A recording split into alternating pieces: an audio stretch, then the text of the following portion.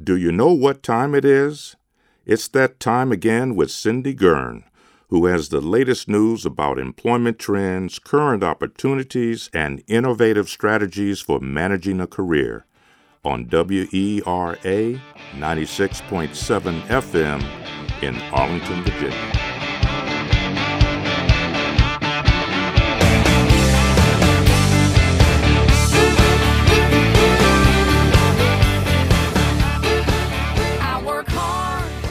Hello, and I'm Swati Young, and welcome to Cracking the AI Code podcast, where we discuss and debate the new technologies in the world of artificial intelligence, like data science and machine learning. I'm sure you all heard the hype about a new AI app every single day, whether it is by Microsoft, Oracle, Amazon, Alibaba. Artificial intelligence is invading our lives, and it's imperative for us to understand what are the skills behind learning these technologies. Because, believe it or not, the jobs of tomorrow depend on AI. Today I have with me Frank Vigne, who is an artificial intelligence expert at Microsoft. Welcome, Frank. Hey, thanks for having me. Thank you for coming in. So let's start off with your origin story so we understand from your background and schooling what it is that interested you to get into data science and AI. Right. So origin story, I feel like a comic book character now, you know. Wear your Superman hat. My Superman hat. So I started college with the intent of being a chemical engineer. But a schedule conflict, because at the time I was in ROTC and I couldn't make a certain lab. So I took a computer science course. Mm-hmm. And then I discovered that's what I want to do. Mm-hmm. And I had a Commodore 64 when I was a kid. And very cool. We didn't have, once my parents bought me that, they were like, I was like, well, I want to get some games for it. And they looked at me like I was crazy. Like, do you realize how much money that thing was? Mm-hmm. So then my mom said something that I don't think she realized the gravity it had on my 12-year-old brain was, well, why don't you just make your own games? Mm-hmm. And I was like, yeah, why don't I? Right, there you go. And that's what started it. So I guess that's the true kind of origin story. Flash forward to college, when I was looking for college, I want to be a chemical engineer because, quote unquote, there was no future in being a software engineer professionally. This is 1991, right? Yeah, so, back in the day, my dad was a chemical engineer. Oh, okay. So you know like that. Yeah. So I remember when I wanted to switch, and my parents were very much like, I come from a blue collar background and fairly modest beginnings, and they were like, you're not going to college to study something crazy or basket weaving. Like, you have to go get a real job, doctor, lawyer, or engineer. That was pretty much. Wow, this sounds like India. Oh, really? Yeah. So when I kind of broached the subject of I want to switch my major to computer science, there was a bit of drama about that. So what attracted you to computer science at that point when it was still very nascent and not too much talk about it? Right. So what attracted me was the focus that I got. Right. So I was 12. I was writing video games. Right. That's how I got. That's pretty early, like 90s. Right. This would have been giving my age away, but I mean this was 84. I actually got it on. Wow. I actually got my first computer. I still remember the day because it happened to be Easter Sunday that year. It was my Easter gift, and it was. So all the kids listening to the show, there you note go. The Easter gift. That's right. I'll get if my kids listen to this, I'm going to eat those words. But it was April 1st, 1984. That's when I got my computer. So I was in 12. So if you can do the math, you can figure out how old I am. And I was just fascinated by it. Like I could. It's hard to understand today, right? Because technology's all around us, right? Computers back then were.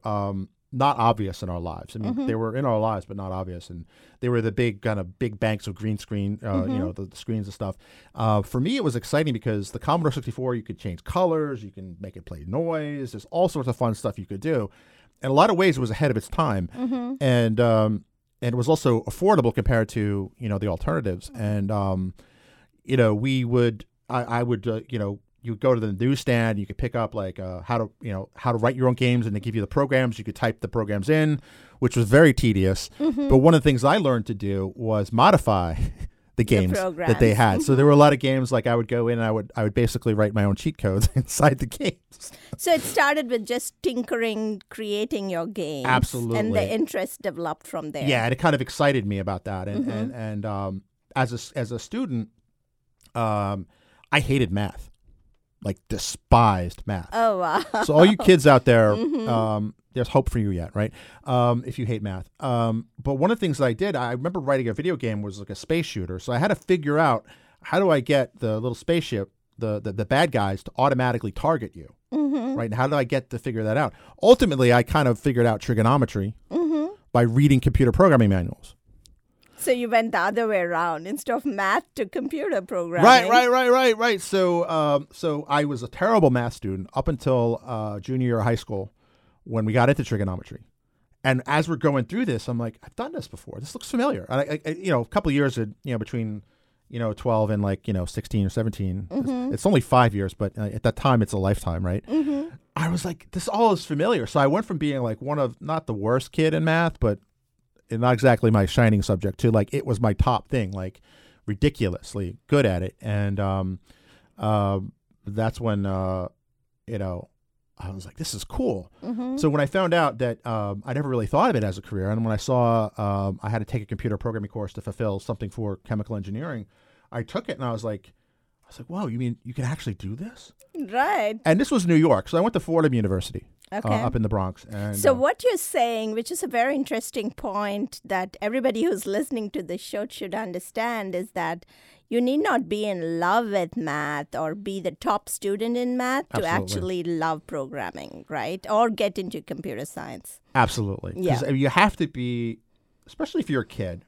And now that I'm a parent, I have kids that are approaching that age that I was. Fortunately, my older son, who's 9 now, he's really into math and computers and stuff like that. So it's like, mom's an engineer too, so maybe that has something to do with it. But Absolutely. The key is that I wanted to play games, right? And we didn't have the means to buy the games on top of the computer, and So make your own. so I made my own, and that kind of got me into like, hey, this is actually pretty interesting. So when I found out when I was in college, like, wait a minute, people do this for a living? And I kind of knew that, but when my mom worked at a big corporation, and the computer people were the weird people in the basement. That's an exact quote from what my mom told me. Wow. You don't want to be one of those weird people in the basement. Yeah. So I knew, parents know their kids and kids know their parents. So what I did was, back in the day, this was 1991, so they still printed newspapers with job listings every week. So we had the New York Times. The Sunday Times always had a huge job section. So all I did was prove my father's point, like, you're going to college to get a good job, not to study, philosophy, right? No knock on philosophy. I love philosophy.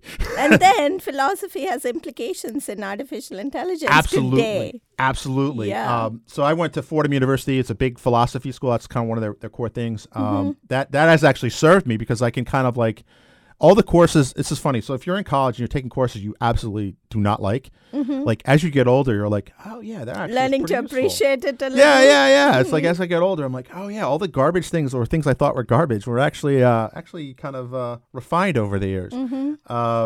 So I just showed him where Wall Street programmers who were software engineers were making ridiculous amounts of money for the time. And I remember like doing a whole presentation to my parents who were like, my dad was skeptical, but my dad was always pragmatic to a fault almost. And my mom was like, no, you got to be a chemical engineer. That's the only real, or a lawyer or a doctor. Right. And so when I showed them, I was like, well, look how much like somebody with a college degree makes at these Wall Street banks. And my father looked at it. There were like 3 or 4 pages of C++ programmers and stuff like that. So he was And Wall Street was the Google of the day. Oh, Wall Street was the Google days. I mean, kids, Right. remember, this is before Google, before Netscape. I mean, this was where, particularly in New York, right? Like Right. all the brains went to Wall Street.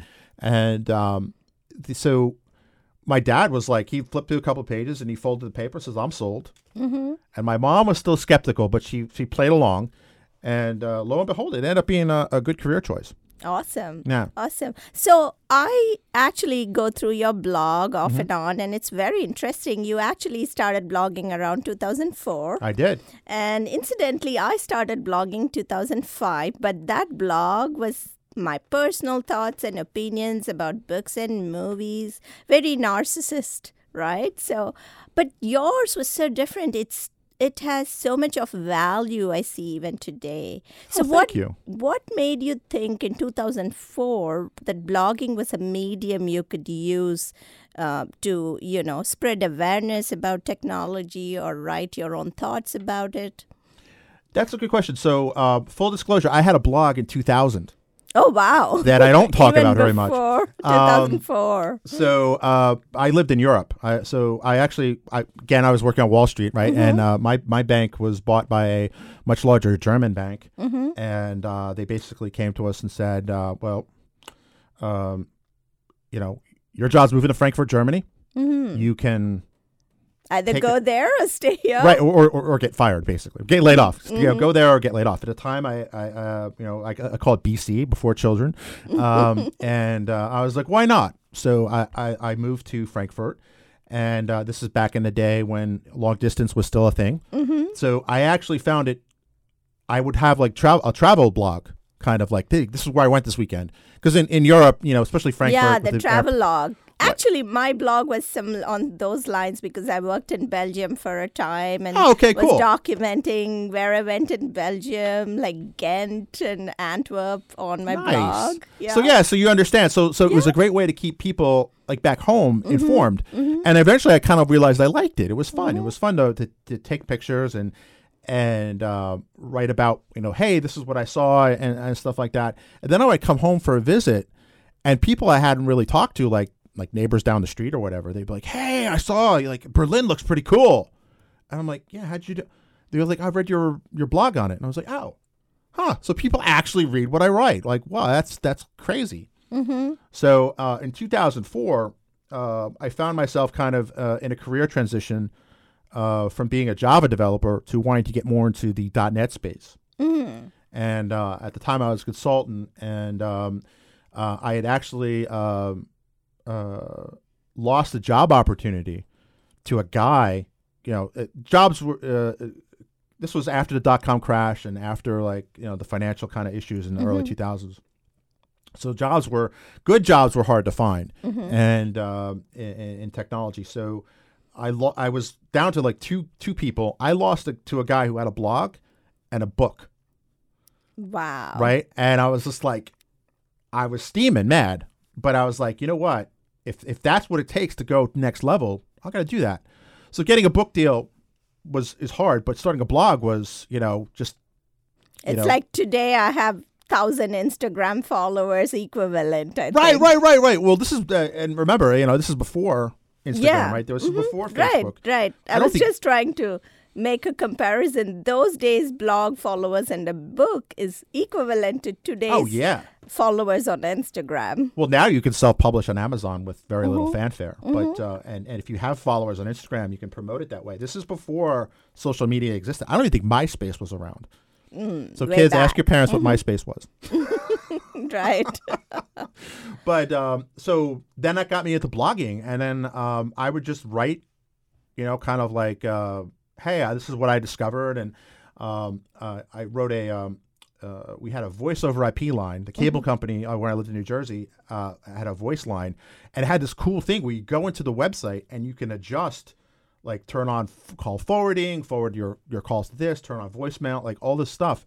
But there was no API, as the cool kids would say, which being that you couldn't programmatically access that stuff, but you could reverse engineer one, which is what I did. So I kind of wrote about that process of like, well, this is how I kind of like broke into this, and it was legal, right? So basically I wrote a program that acted like a person was clicking on these things. But I would be able to do it and just say like, I would hit a button on my computer saying, hey, I'm stepping away from my desk, and it would automatically switch the voicemail to go to my cell phone, which at the time was like, big deal. And now it's like a given. You can forward your email, voicemail, or what's a landline email. now? Yeah, right? Exactly. So that was very useful, and I wrote about it, and people were like, "Oh, that's so cool," and other people wanted to do it, and I ended up doing kind of user group talks and giving presentations on it, and so that's kind of I got into the habit of blogging. Right. And so I've been doing that And now. it's still, I think, 10, 15 years later, blogging, which today is more popular on Medium, Right. it's still a powerful way of communicating what you have to say to the broader world, whether you want to blog on LinkedIn or Medium. I think what's important to those who are listening is find your niche of what you're interested in or are expert on and try to write about it, right? Absolutely. Because That's when what you write about did. Yeah, thank you. When you write about it, you're forced to learn it better. Yeah, that's a good way of putting it. Absolutely. Right. It's like you're teaching and you're articulating what you're an expert on. Absolutely. So like, if I have to write about something, I have to come up with a cogent argument and kind of beginning, middle, and end and explain something. Then you really know it. You know what I Right. mean? Like it forces you to do it. I did I write for MSDN Magazine as well, Microsoft Developer Network Magazine, and I also put myself back in the shoes of where I was 4 or 5 years ago when I was a Silverlight developer, which is it's hard to say that without laughing now, but I had to kind of retool into data science, and I think back to where I was, and there wasn't a lot of beginner material back then, right? It was kind of assumed you've been doing this for a while. So I write my articles to the stuff that I wish I had Right. when I started. Yeah. Like this With is the where you start. audience of one for yourself. Exactly. Yeah. Sometimes I'll choose to write about a topic or I'll blog something mostly for myself because I'm like, this is really cool and I want to watch this and this is what I think about it. So yeah. So tell me how you got into data science and around what time frame, because data science has evolved a lot in the last 5 years. Right. So how did you get into data science? And just for everyone's benefit, how does data science relate to artificial intelligence? Right. So I'll start with that first. Data science is kind of this generic word for all things that deal with data and kind of parsing and slicing and dicing the data to find insight. Artificial intelligence and machine learning are kind of parts of that. So the big parent category, I would say, is data science. Machine learning is like the second category because there's different ways to do machine learning. Some people's definitions will be very blurry when you get to specifics, but that really doesn't matter. I mean, the key is understanding that machines can figure out things and they can learn things, but not learn in the way that necessarily humans do. They can mimic humans, but they're not necessarily quite the same.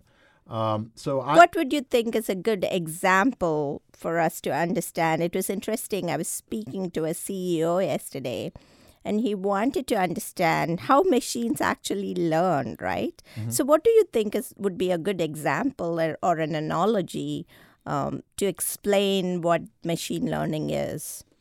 So basically, there's two general types of machine learning, right? There's ones that are based on statistical analysis, right? So if I give you a set of numbers, 1, 2, and then 3, if I ask you, what do you think that next number is going to be? It's going to be 4. 4. Right? But that's one type of thing. So you can imagine in your mind a graph, right? And basically what you're doing is middle school math, right? Y equals mx plus b, right? That's kind of statistical analysis. So basically it's just having the machine work through all of these combinations in ways that human minds can't, right? Computers, well, our minds are kind of wrapped around 3 dimensions, right? Plus maybe 4 for time.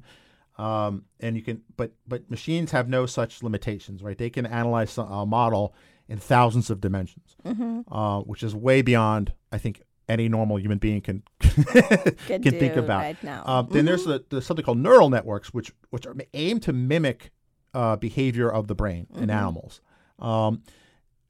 The short of it is that basically even a small neural network will have so many knobs and dials that a small neural network could have as many as 20,000 what they call individual neurons and individual values. So we're in a radio studio here, and you can kind of look around.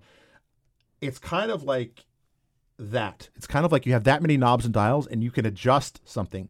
So how a computer learns is it goes back and it makes mistakes, and it iterates it over tens of thousands of times. Now, it does that in seconds for us, but it's going through this several thousands of times. That's why some of the things that it can do, quote unquote, so quickly, it's not that it's really smarter, it's just faster. Right? How humans learn is essentially we try something, we fail, and we improve it, and we tweak it.